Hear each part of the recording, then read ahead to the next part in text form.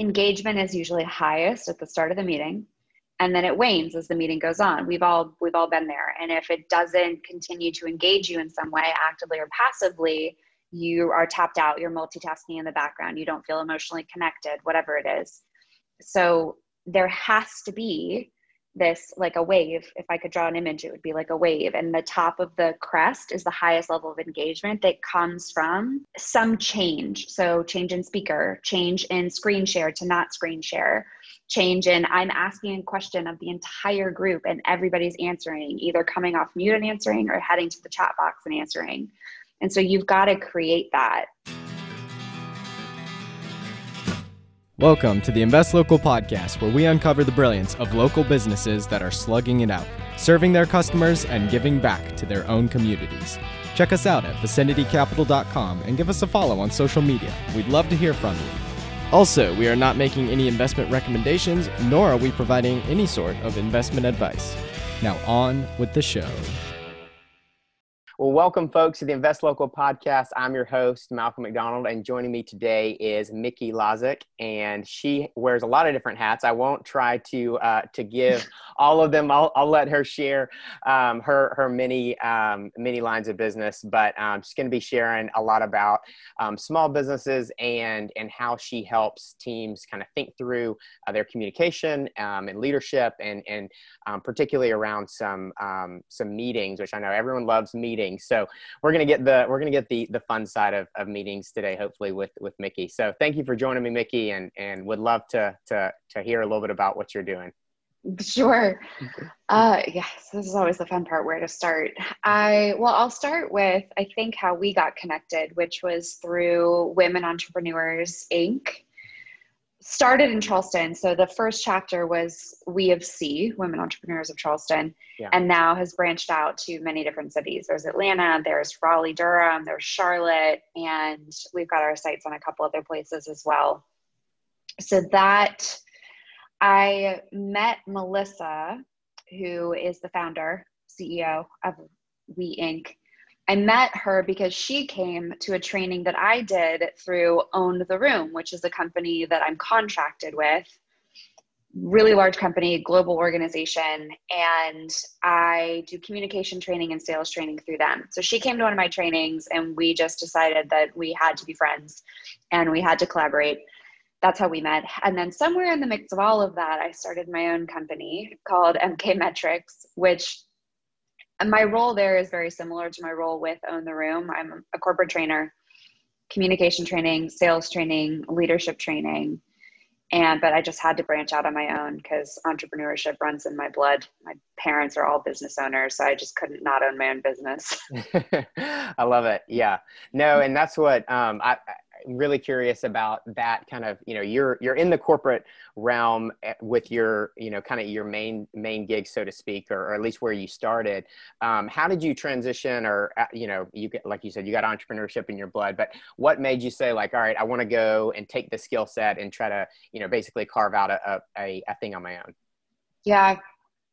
It was probably a couple different things. Well, one is the most obvious, right? Flexibility. I think that instantly comes to mind for most people. It doesn't mean it's going to be easier to do your own thing, start your own business. It's definitely not easier, but there's a flexibility component that it makes a big difference. And if you're going to dare do that undertaking. The other thing for me was Own the Room has always been communication and sales centric, but my background is actually in leadership training. Okay. And so one of the things that starting my own business allowed me to do was get really granular with leadership, with culture, with vision, core values, things that I couldn't separate from coaching individuals or teams or businesses, but I needed to do it through my own lens. And so this was very much a place where I could do that well and more thoroughly than I was able to do it as a contractor for Own the Room. Yeah. Those are probably the two biggest things that came up. Yeah. So, with MK Metrics, my first question may be an obvious one, but what is the metrics behind MK Metrics, and what are you trying to help teams and companies measure? Yeah, you're probably not going to like my answer. I need to do a better job of this. If I'm being honest, I need to do a better job of this. What it originally started as was a vision of taking things that aren't usually measured. We talk about happiness metrics a lot, and there's a lot of metrics around happiness. What there weren't as many metrics for in my mind were like efficiency metrics as it related to people. And that can sound really cold, and I never wanted it to sound cold or stiff, because you have to be careful when you're measuring people, so to speak. So that was the original vision. And then what I'm really helping people I should say tactics more than metrics at this point. It's evolved, right? Like permission to evolve. And what it's evolved into is, if not a metric, then what? And it's tactics. It's like taking strategy and boiling it down into literal things that are repeatable. As scientific as I can make something like leadership, or as scientific as I can make something like your employee happiness, all of that. Does that make sense? Yes, I think so. And which actually kind of leads me to my next question, which is how do, if I'm going into a scenario where I'm getting Mickey on board and I'm hiring, what happens with a leader to kind of, or an executive to say, hey, I need this, I need something different. Like, where does that kind of, is it an event or a stage of the business that happens that's like, okay, I need a Mickey. And then out of that, obviously the benefits kind of come. Yeah. The short answer to your question is, if you are communicating daily, then I can help. That is as trite as it sounds. Communication is the funniest thing to me. I mean, the paradox that I've always found so ironic is we are communicating every day, multiple times a day, and most of us have never been trained on it. But yet we're supposed to have figured it out. Like, we're supposed to be good at it, and we're supposed to be compelling. And some people are more naturally like that, right? But we're all doing it. And so that is, it's not a hard sell, but that's the point where usually if I can get people in a room and I can give you 30 minutes of a workshop, let's say like a demo or a lunch and learn, people immediately go, oh, wow, I have a lot of room to play here as it relates to their communication. But really what usually ends up happening is when I sit down and start talking to people about the point where their brand meets their culture. So to give you a concrete example, a client I'm working with right now, they hired us to help with their sales program. They were growing really quickly. They knew there was things that they were doing that were working well. And they also wanted to be mindful, which was really key. And I was impressed with both of their founders, really mindful that as they grew, they didn't lose some of that, because it's really quickly to start moving fast and you start making mistakes and you realize what worked in the past doesn't work now. Yeah. And so in that process of us helping them craft better discovery meetings, better pitches, better open-ended questions that they could use to drive things forward, they also realized that their sales campaign, like the actual emails that they were sending out, the branding was off, the language was off. They were coming, quite frankly, they wouldn't mind me telling you this, they were coming off as like total jerks. Wow. But that's not who they were. Once you got them face to face, these people are in it with you. They're in the trenches. That was not their brand at all. And so that led to, well, let's rewrite their sales campaign. That's really interesting. Yeah, I love communication. So I was a communication studies major in college. Oh, you were? So a lot of this is like kind of bringing up old memories of like, everybody, like you said, everyone communicates. But most people aren't actually trained in that. And there's so many, you've got classical kind of rhetoric communication, and then you've got, interpersonal and team dynamics. So there's a lot of approaches, but it's one of those things we don't realize, everybody communicates, and it's not I think people tend to think about communication and sales as, either you got it or you don't, it's like the extroverts and the introverts. I've run sales teams in the past, and half the people I've hired are introverts. They're not classically good, sell ice to an Eskimo type of people, but, with the right training and the right coaching, they turn into rock stars. So I love that communication is a universal tool, and it's about how you use it, not necessarily what you're born with, so to speak. Well, that's also the biggest misconception, right? What you just said between introverts and extroverts, that extroverts somehow miraculously make better communicators. And oftentimes they don't. Introverts do, because they're better at listening and Yes. people want to engage in conversation with them. And they Yep. make excellent sellers. They need a little zhuzhing, of course, like we all do, but extroverts, I mean, we're talking in binaries here, Malcolm, but if Sure. on a spectrum, if you had somebody that was really extroverted versus somebody who's really introverted, the extroverts want to make it all about them. Yeah. They have a really hard time quieting. They have a really hard time building relationship. They think they're doing it because they're being gregarious and they're fun loving, and it's really funny. But yeah, it's exactly what you said. It's nothing makes me happier than when I can get someone to a point where they understand, Mickey, I said the same thing that this person said, but why did that person get listened to? Yeah. And I didn't. Yeah. And there's nothing that makes me happier than when we were able to identify that. It's pretty cool. Yeah, no, and that's where, one thing you said about kind of a company going through a growth transition where the style of communication may have to change. Right. So what I'm really curious about, I know you've got experience, on one side with, really big kind of massive companies, Delta, Facebook, et cetera.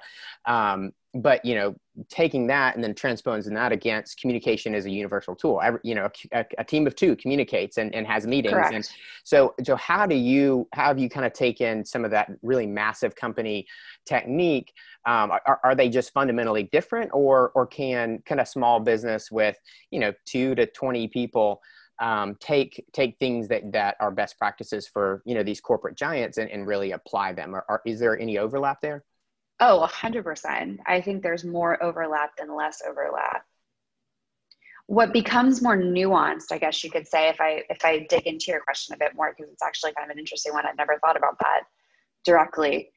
What becomes more nuanced, perhaps, is the culture again, because, like, for example, a lot of the motivation, let's say, behind Facebook having communication training and sales training and even the leadership training that I've done with them is pure learning and development. What I mean is they very strongly believe in developing their teams at every level. So for example, they invest in their junior employees more than most other companies do. Like, I won't necessarily meet with like a junior analyst at, Deutsche Bank, because Deutsche Bank's not really interested in investing in their junior analysts, sadly.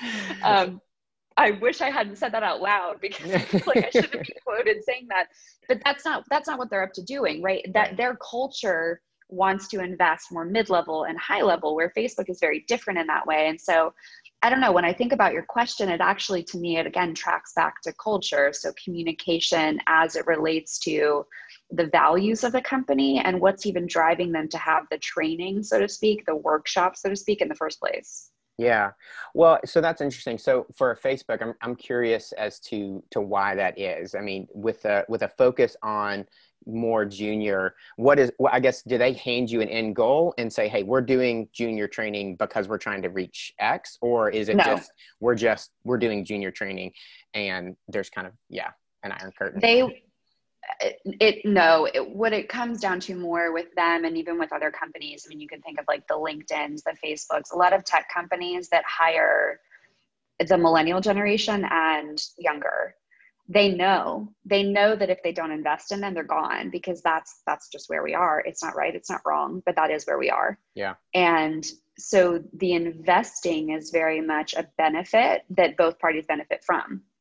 And they know that if they invest in them now, not only do they get retention, but they also get a better quality employee in the future.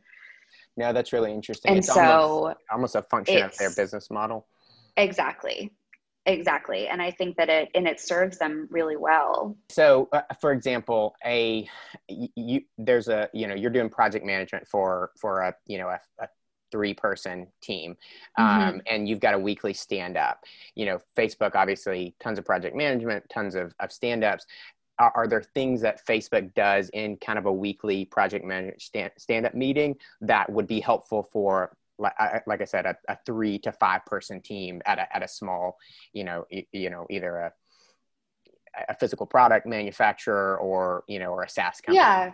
And are you using project management stand-up meetings as an example, right? You're just looking for like what's transferable from a small team to a large organization type of thing. Right. Yeah. So I'll answer with two ideas. The first is more mindset. The second is more strategy. So in the first, the thing that immediately came to mind for me with a smaller team, 3 people, you think you have permission to take longer. For example, to use your example, a stand-up meeting is meant to be brief. It's short. It serves a really particular purpose. With a 3-person team, people always operate outside the bounds of what a stand-up meeting, or to use another example, a Scrum, like in Scrum methodology, if you're familiar, what those meetings are designed for. And if you don't get those habits right now, growth becomes a lot harder from my lens. It becomes a lot more difficult to clean that stuff up later on. So that's a really specific scenario that we're talking about, but it's a good one because, again, you think you can be a little bit lazy almost. Yep. So but the other thing that comes to mind is I think more what you're asking in terms of the actual strategy. So one example would be taking the time early on to get more voices than less voices contributing at every meeting. So that's one thing that I notice immediately when I shadow meetings. One of the things that I can instantly tell is who's going to contribute and who's not, and who's going to 5 to 10 minutes in, who's going to be the one that like consistently answers questions first, chimes in, has no fear interrupting, and who's going to end up being the wallflower just by nature of either the dynamic in the meeting. It's not necessarily personality. People are really quick to say that's introversion or extroversion, and it rarely is that. There's usually a lot more at play. And so what you look for in those smaller groups, like those 3 to 5 person groups versus the 15 to 20 people groups, you look for that because it's seedy. Like it's really easy. Do you know what I mean when I say seedy? Yep. It's such a weird word to use. I feel like we're going off on tangents here because it's so interesting. It becomes really interesting to talk about, but it's making sure that even on those small person teams, you're taking the time to hear from everybody, because if it's me and you and Kaysen and one other person, it's really easy for me to take your head nods as like, oh, Malcolm's on the same page as me, when you may not be. You might just be agreeing and saying, I literally hear you, Mickey, but I don't understand. And small teams have a really bad habit of not actually getting contribution. That's really interesting. Yeah. You would think it would be the opposite. Exactly. It's the big teams, but no, it's interesting. And part of this, I'll be honest, is self-serving. We're in kind of, small team startup mode ourselves. And this is the smallest team I think any of us have worked on in years. And so in a way, we're kind of backing into, what does it look like to have a 2-person meeting or a 3-person meeting or a 4-person meeting, and having to kind of unpack some of the, wow, we've been on the phone for an hour, but we haven't actually gotten to what we said. So it's really interesting that you say that going outside the bounds is a lot easier when there's less people, not more. And so what do you recommend for teams that are, whether it's small or big? Like, how do you go into it and create, what type of structures, I guess, would you say, do you give teams to say, here's how you, either whether it's stay on track or hit a set of goals? I mean, are you kind of every meeting needs an agenda kind of approach, or how do you make that repeatable? I actually hate agendas. They get overused. And what I like are goals. I like outcomes. Okay. Agendas are not outcomes. Again, this is a misguided conception that we have of what an agenda does. We think that agendas keep us on track, and sometimes they do. Sometimes agendas keep you on track to the detriment of what actually could be happening in the meeting, right? Like, we've all sat through those meetings where somebody, they've got this agenda and Malcolm asks a great question. They're like, oh, but the agenda. Right. And that's troublesome. Yeah. But then the other thing that happens is, most of the time, do you get through the whole agenda? No. And so now you've overpromised and underdelivered. So I actually don't like agendas at all. I like outcomes. I like shorter meetings. I tend to like burst meetings. Long meetings are really hard to do well. there's a purpose for them. Like design meetings, you need a long time, but they need to be broken up into what I call chapters. So each chapter has an opening and an ending. And if you don't get the opening right and you don't nail the ending, you haven't finished the chapter. You can't move on. And so again, it's hard for me to answer your question because it's like, it depends. It depends on it depends on the type of meeting. So a lot of the work I do is in cleaning up meeting types. Strategy meetings are meant to have a really different outcome than a design meeting, again, but they get mixed. And a lot of the reason they get mixed is because there's an agenda and the agenda wasn't correct. The agenda wasn't driving towards the outcome that meeting was designed to have, or the wrong people are in the meeting, or the right people are in the meeting, but they have the wrong lens on.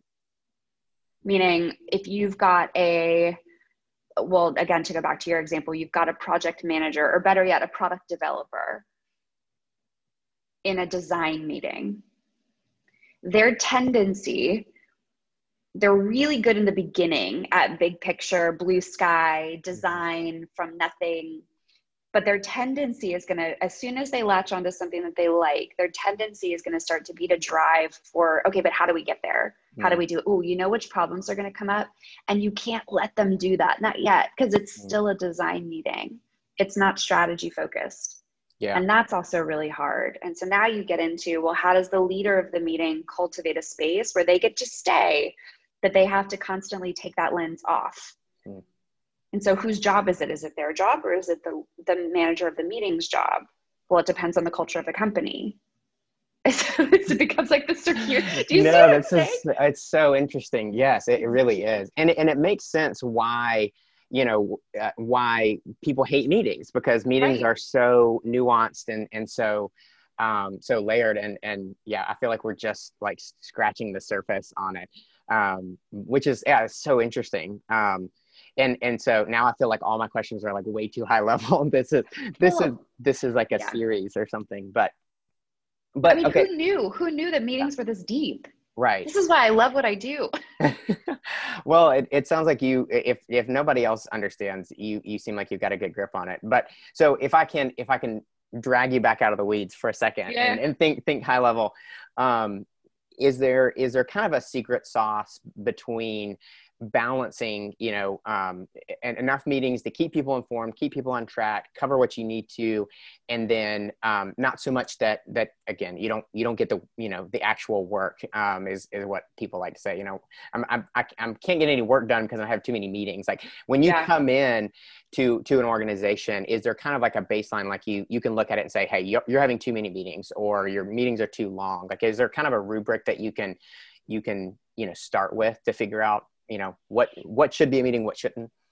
Yeah, I can't say that I've created something that's like a template for that, because again, it's so specific to the company. Yeah.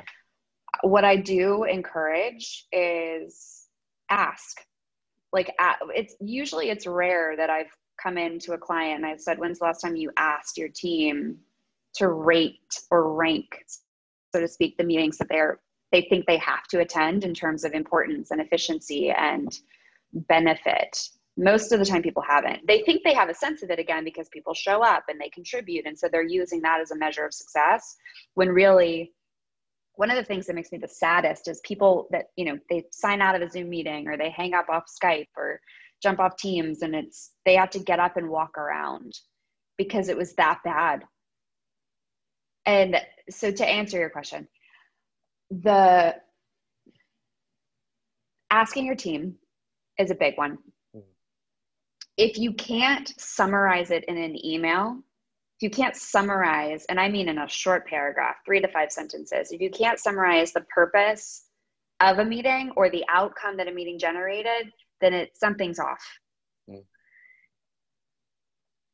And I think, I know companies that have taken certain stances, like no meeting Fridays, or I work with a client right now that 9 to 10 a.m. every day, you can't have meetings from 9 to 10 or from 2 to 3. It works for some people. It doesn't work for others. So again, I feel like I'm doing a horrible job answering your question because it is really specific, but I think asking your team and I think checking in to make sure that you can very clearly define the purpose of a meeting and you can measure, so to speak, the outcome of a meeting in a tangible, sticky way. Like, what did that meeting generate or produce or give you that you didn't have before? And sometimes, honestly, sometimes, Malcolm, it's just bonding. Like, that's okay too. It's just time in front of each other. That's important. Yeah, no, that's interesting. And I think, man, it's funny that you brought that up because I've thought that with our meetings, because we're almost a fully remote team. And so, I have a hard time getting, too worked up about it because I'm like, well, we just got an hour to converse and to engage with each other. And so, yeah, finding that balance between, hey, we've got to come in and accomplish something, but also, I'd like to hear your voice. I'd like to, know what you're thinking. What did you do today? So yeah, that is, it's good to hear a professional say that's okay. I feel like there should be more license to, especially in this world where, so many people are working from home or working remote, that, it's okay to just get on the phone and engage sometimes. And that's different for everybody too, because you have people that, like, I'm more of a drive for results type of person. So I get really impatient when meetings start to feel like, okay, why are we here? Why does this matter? Why should I be here? But some people have a higher tolerance for that too. So again, it's very team dependent. I mean, we're talking a lot about meetings because that is, MK Metrics talks a lot about meetings, but a lot of it again has to do with communication. So it's what's being said in those meetings. It's not just the meeting itself, it's what's being said. Yeah, no, that's interesting. So if we're going to go kind of maybe outside the meeting, what's, people always talk about there being too many meetings. Have you ever seen, what's the kind of pitfalls from not having enough meetings or not having enough communication, would you say?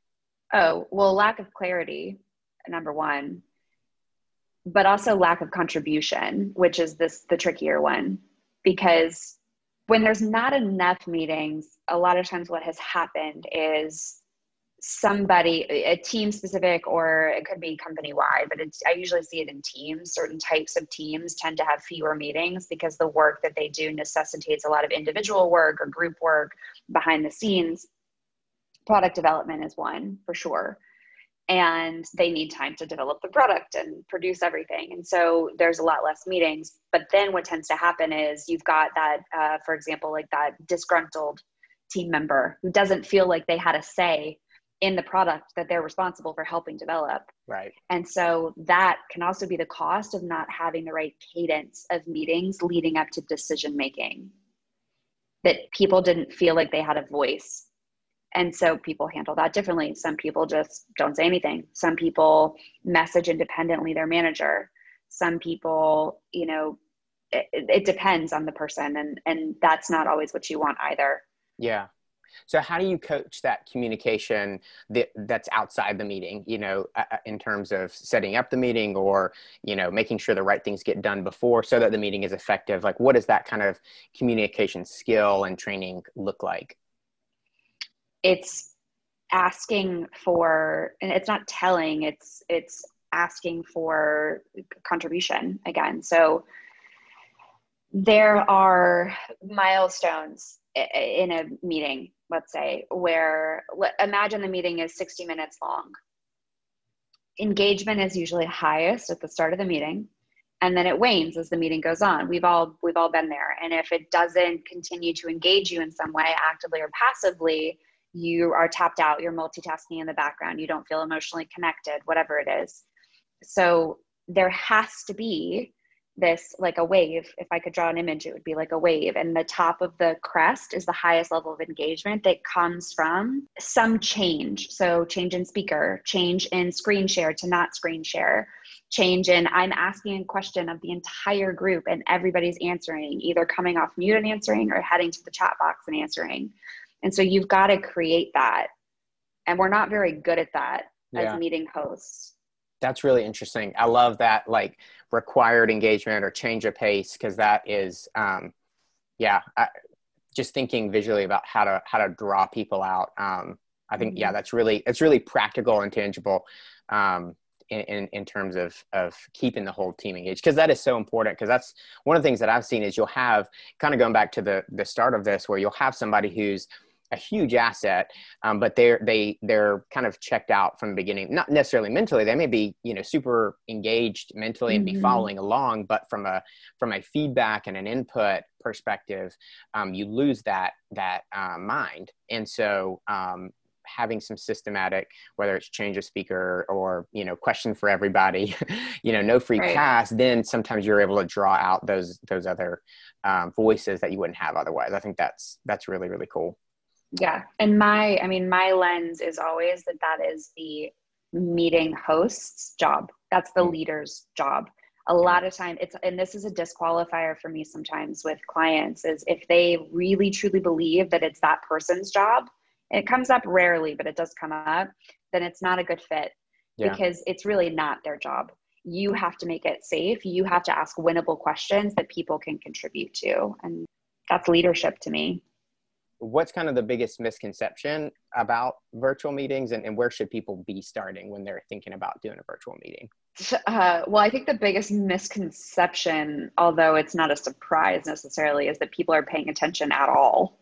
I think we all know that people are multitasking even more so in a virtual setting, but I think the misconception is that, well, number one, the misconception is that that's bad or wrong, but also like why it's actually happening. And one of the reasons that virtual is so challenging is because it's noisier. So it's more tempting to multitask. The reason people multitask is because they're not being engaged appropriately in the meeting directly. And so of course they have full permission because their time is being used to do what they want with their time. And it's exhausting because they're getting hit up with emails, notifications on their computer. Virtual is tricky because more than like 80% of communication, and people know this at this point, body language and tone. It's not words, it's not content. And so it's harder to read body language in a virtual setting, those micro expressions. It's harder to hear tone of voice because people think they're using modulation and they're really not. And, and then people have the option to go off camera. So the whole thing goes kaput. It's really tricky. It's not all bad. I don't mean to poo-poo sort of virtual meetings, but it's tricky. It's hard to do well. So with that in mind, is there kind of just another set of rules, or is it more about taking what works in a in-person world and just being more consistent about making sure you're doing that in virtual? It's both, because a lot of times people will say to me, oh, but you can't do that virtually. And I'm like, really? You can't? Oh, I can't ask questions virtually. Why not? Do you have to do it differently? Yes. But can you do it? Absolutely. Oh, what's the point of me using gestures virtually? People can't see me. Yes, but they can hear the change in your voice. And it keeps you more energized. It's really easy to just sit in your chair and speak like this and let your voice kind of go away, and you can't see anybody. So you forget that you're even talking to anybody at all. And like, nobody wants to listen to that. That's horrible. Right.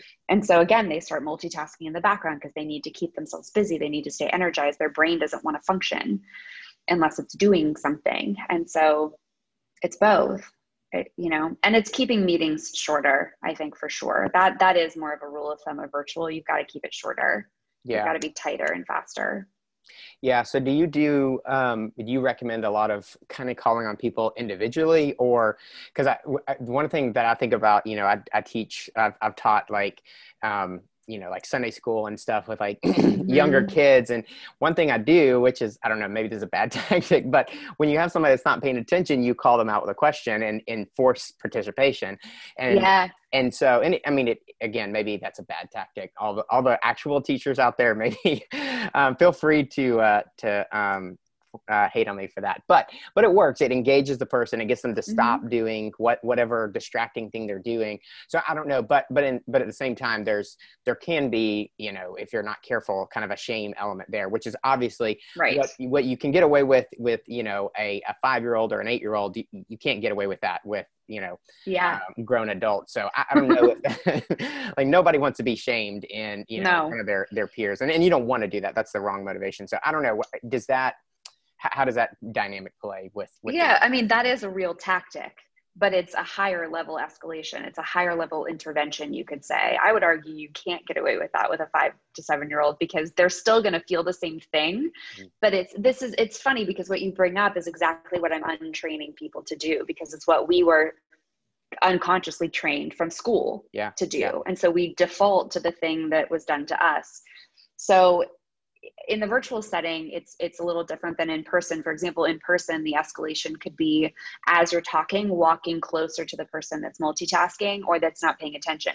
Just by you getting closer to them physically, they are most likely going to stop what they're doing. You won't even have to directly call them out. Making eye contact. That's easy. And then of course, calling on them, but doing it in a way that instead of it being a punishment for them not having paid attention, it's more of an invitation to come back. So for example, and this is one thing that's a big behavior change. It's warning them that you're coming to them. So if I see that, Kaysen's not paying attention, instead of me going, well, Kaysen, what do you think? And now it's exactly what you said. It's putting him on the spot. He's not prepared to answer. It's saying, in a moment, I'd really like to hear from the group. Kaysen, I'll start with you. And then we'll come to Malcolm and then Mickey can share. So Kaysen gets a little bit of warning. He hears his name. He's more likely to tune back in. And then I frame the question or rephrase the question so that he has time to actually prepare his answer, which is much kinder. I love that.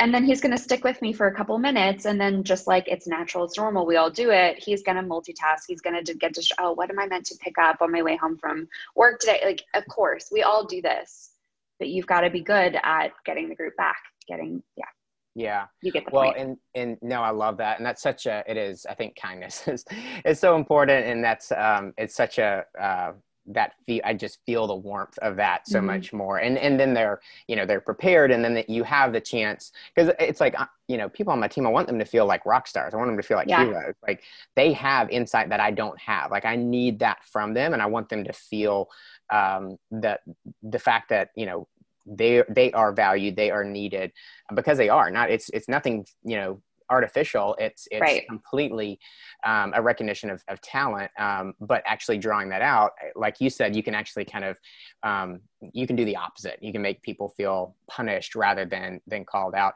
And one thing that you said, you lose them as you go. One thing that I love to do is be cognizant of calling out previous ideas later on in the conversation. That's right. And honoring, where did this idea that we're all talking about come from? Kind of calling out, who came up with it, and giving that recognition is really important, I think, when I like to talk to people. But I love that, the preparation, that's really neat. How do you recommend either, actual responses on camera, or do you do a lot with chat? I mean, do you see kind of one benefiting one over the other? Yeah, I think it's both, because the chat, what's nice about the chat is people can see and read, which is nice from a learning style. It also documents differently than if you're just having everybody go around and share. But they're both important, because the longer someone sits and doesn't contribute, the harder it is for them to contribute later on. It's easier to check out. And so getting them to come off mute is a little bit of work. It's energizing, it's change, it's something different. They have to come back to their Zoom screen. If they've got their email covering their Zoom screen, like you're getting them back. They share and then they can go back on mute, whatever they need to do. But I think using both, they serve slightly different purposes. Yeah. How do you deal with, you mentioned noise. How do you deal with like background noise and the fact that, people are at home and there's, dogs barking and kids and traffic and stuff, and I know a lot of that's been more accepted, but, I know I've seen either with myself or with others, that can be a motivation for being on mute is, I don't want to be distracting. Do you recommend, if somebody seems like there's background noise, like how do you engage that person without, making it uncomfortable for them to, basically let their household noise into the meeting? Yeah. Well, I mean, again, it's the leader's job, right? So at the start of the meeting, it's best practice to stay on mute unless you're speaking. But at the start of the meeting, again, warning and saying, hey, to kick us off, I want to go around. I would love to hear in a sentence or less, what was your favorite thing from the weekend? It's a sentence. Yeah, I Anybody like can the come off parameter. mute. Yes. And you always want to get that. That's another big behavior change. You always want to give a winnable question. So favorite thing from the weekend, everybody can answer that. That's what I mean when I say winnable. And then contain it. 2 words, half a sentence. You're still going to have people that answer in more than 2 words or in more than half a sentence, but it's going to be a lot shorter than it would have been if you said, everybody just tell us a little bit about your weekend. Because that's the fear. People come to me and they say, oh, but Mickey, that's such a time suck. And I say, no, it's not if it's done well, but you've got to contain it. And you've got to ask a question that's relevant. So again, for example, you could say, what's the one thing that you're most excited about this project? And what's your biggest fear? 1 and 1, that's it. That's all you get. And be willing to cut them off.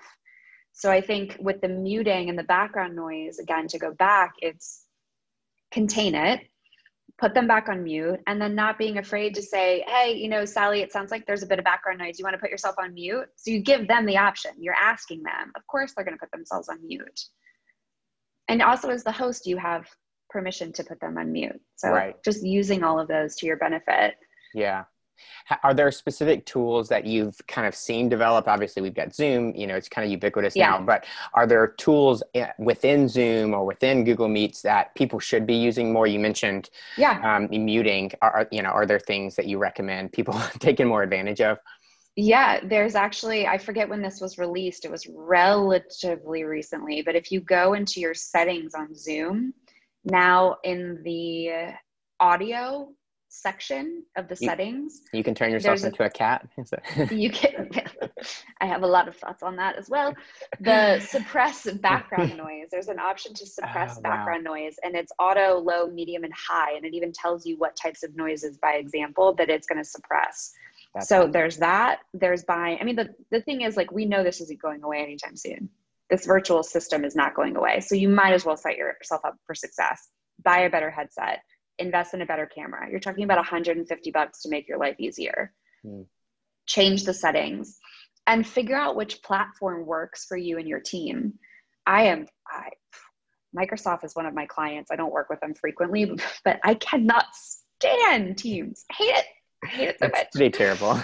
It's bad. And so figure out which platform you want to use to optimize the purpose that you're coming together for, whether it's Skype, whether it's Google Meet, it doesn't matter. But yeah. If you could snap your fingers and create one tool that doesn't exist or one functionality, what would it be? For the virtual system? I don't know. I haven't thought about that. What do you think is the biggest, and maybe I'll give you the thought behind it, the biggest thing that hasn't translated into virtual from in person that you feel like is missing that we can tactileness. This is this is like Tony Stark stuff.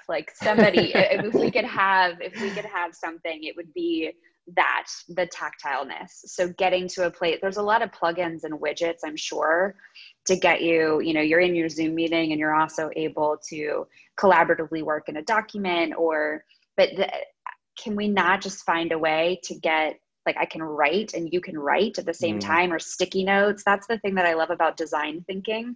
It's really tactile. So you and I would be standing in a room, moving bits of paper around. And there's something really magical about that when it comes to creativity. And again, another rabbit hole I'll resist going down, but we don't have that in the virtual world. Somebody's got to be able to create that. Yes. Okay. Research project. Right. No, that's really interesting though. Cause I think I'm a big whiteboard user, and if I can't get up and just write it down, it's really. So are there any tools that you use kind of in the interim, that until Tony Stark gets around to developing your tactile, that kind of help bridge that gap a little bit? I'm also really proud of myself that I was able to work in an Avengers. I'm sorry. Love it. I geek out on that. That's a weird, things you don't need to know about me. That I love Marvel. So No, the short answer is no, because I tend right now to keep my virtual meetings and workshops really simple because usually they're really loud. People are used to PowerPoints and they're used to, let's all go to this Google Doc and type together. And so what I'm giving them is a break from that. And I'm showing them what can happen and be really powerful when it's just me and you on camera with a chat box. Look at what we can do. Yeah. So no, for sure. I do like the polls. I do like surveys. Those are fun sometimes for certain trainings. If I have people for a series of trainings, at some point, you're probably going to see a poll either within Zoom or survey tools like Kahoot. You can use Kahoot actually for surveys, not just games. That's a fun one, but no, keep it simple. You don't need all that noise and busyness. We have enough of it. No, and that's where, one thing you mentioned earlier is the engagement. So trying to do whatever possible to increase engagement, reduce noise. I think that if you take that framework, I really like that approach to meeting simplicity. Because there is already, you have enough, headphone issues and camera issues and streaming issues. So the simpler you can make things, the better. And we talked about kind of getting more input from quiet speakers.